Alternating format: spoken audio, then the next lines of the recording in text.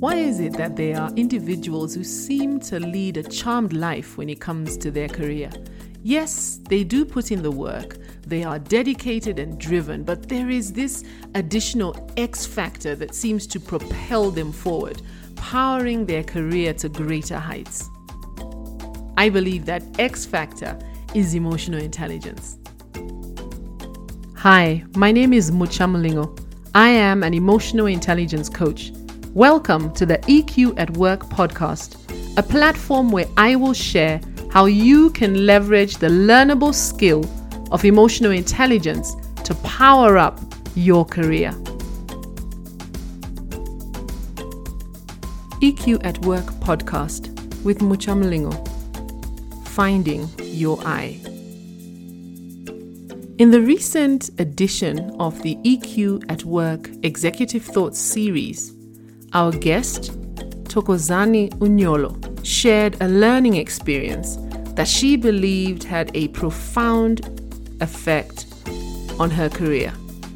Hosted by PTS Africa, the EQ at Work Executive Thoughts series is a monthly conversation with executives from across Africa, delving into their insights about the future of work and how leaders can pivot to ensure that they remain relevant as they lead their teams forward in these VUCA times. The series provides a learning platform for leaders and aspiring leaders who want to get practical insights about emotional intelligence at work and learn how it can be more important than IQ for leadership success, gain an understanding on how leaders have leveraged emotional intelligence in their leadership journey, and receive tools to build the emotional muscle necessary to lead in these uncertain and unpredictable times and drive sustainable performance. When asked about a failure that she had learned from, Thoko talked about a time when she had failed to showcase herself. In a project, Thoko felt she had knocked her presentation out of the park and then some, only to get feedback that whilst her presentation had been thorough, she had failed to showcase her worth. In a bid to be inclusive, she highlighted all the effort that the team had made to ensuring the success of the project, but she didn't showcase her contribution. And the audience was left wondering what value she brought to the table as the leader of the team.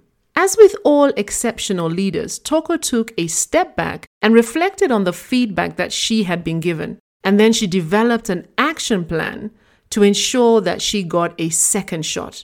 And this time around, she really knocked it out the park, finding a way to highlight the effort that the team had made, whilst at the same time toot her horn. She called it finding your I, learning how to give yourself a shout out, woohoo, without bragging. Akemi Sue Fisher puts it this way: if you don't toot your own horn, you won't be heard in a sea of cubicles. Women in particular have a hard time when they hear that they need to do a better job of strategically bragging. They find this confusing, as many believe their work should speak for itself. But that's not how things happen. If you want people to notice you, then you need to bring some attention to yourself.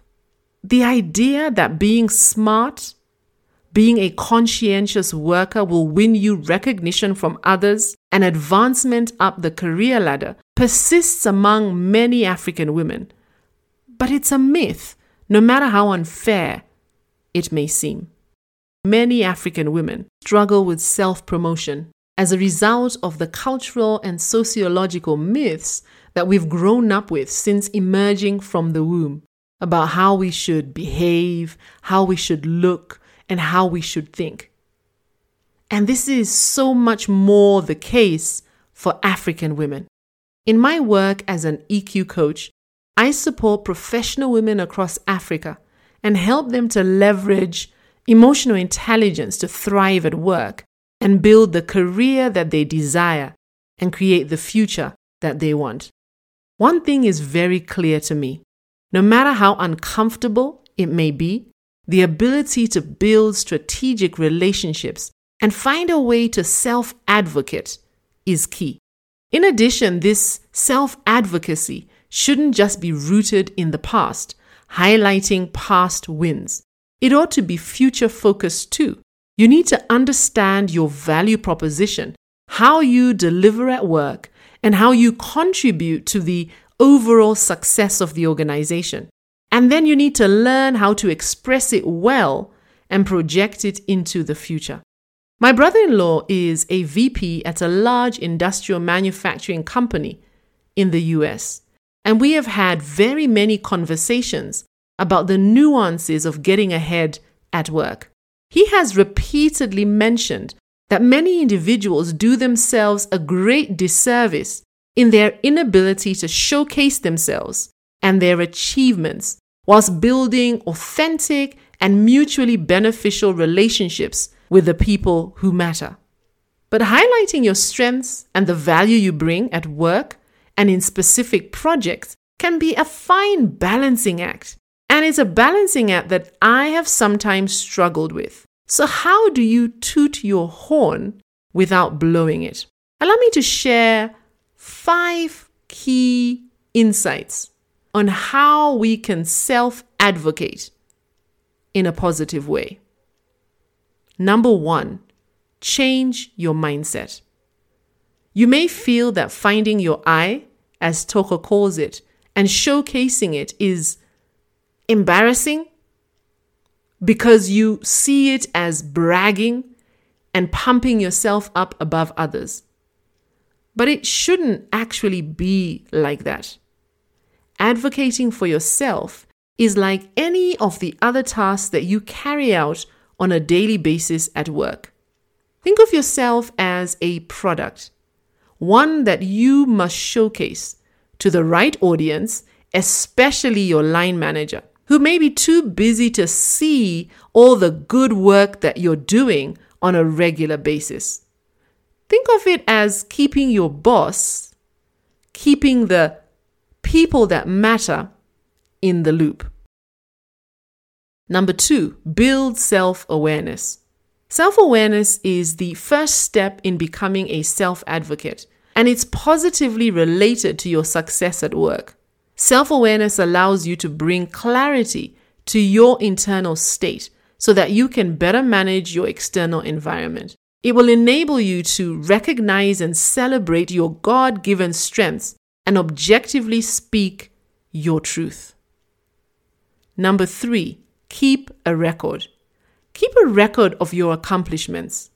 With life moving at such a crazy pace, it's hard to remember what you did last week, leave alone 2 months ago or 2 years ago. So get into the habit of keeping track on a regular basis. Number 4, keep it simple. Avoid the temptation to embellish the story.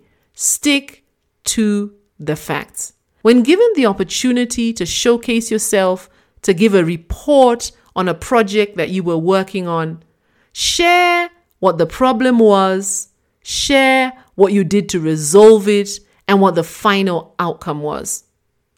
Where you were working as lead in a project, outline how the project worked, what made it successful, and the contribution that you made. But keep it simple. You don't want to build a reputation as one who exaggerates and tells tall tales. And last but not least, always give the team a shout out.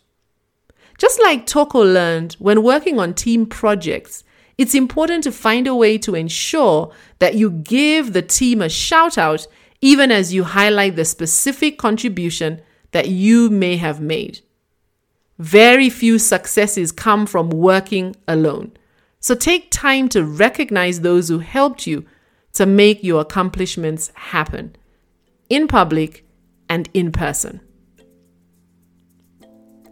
Learning to promote yourself at work comes much more naturally to some people than others. And that's okay.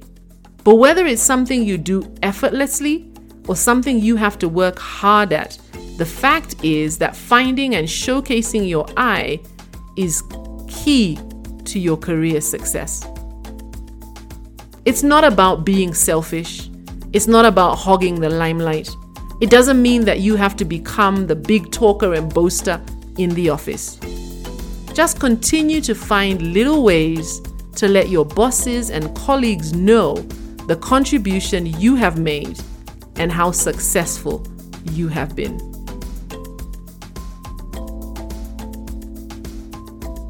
Emotional intelligence is being more aware, more intentional, and more purposeful.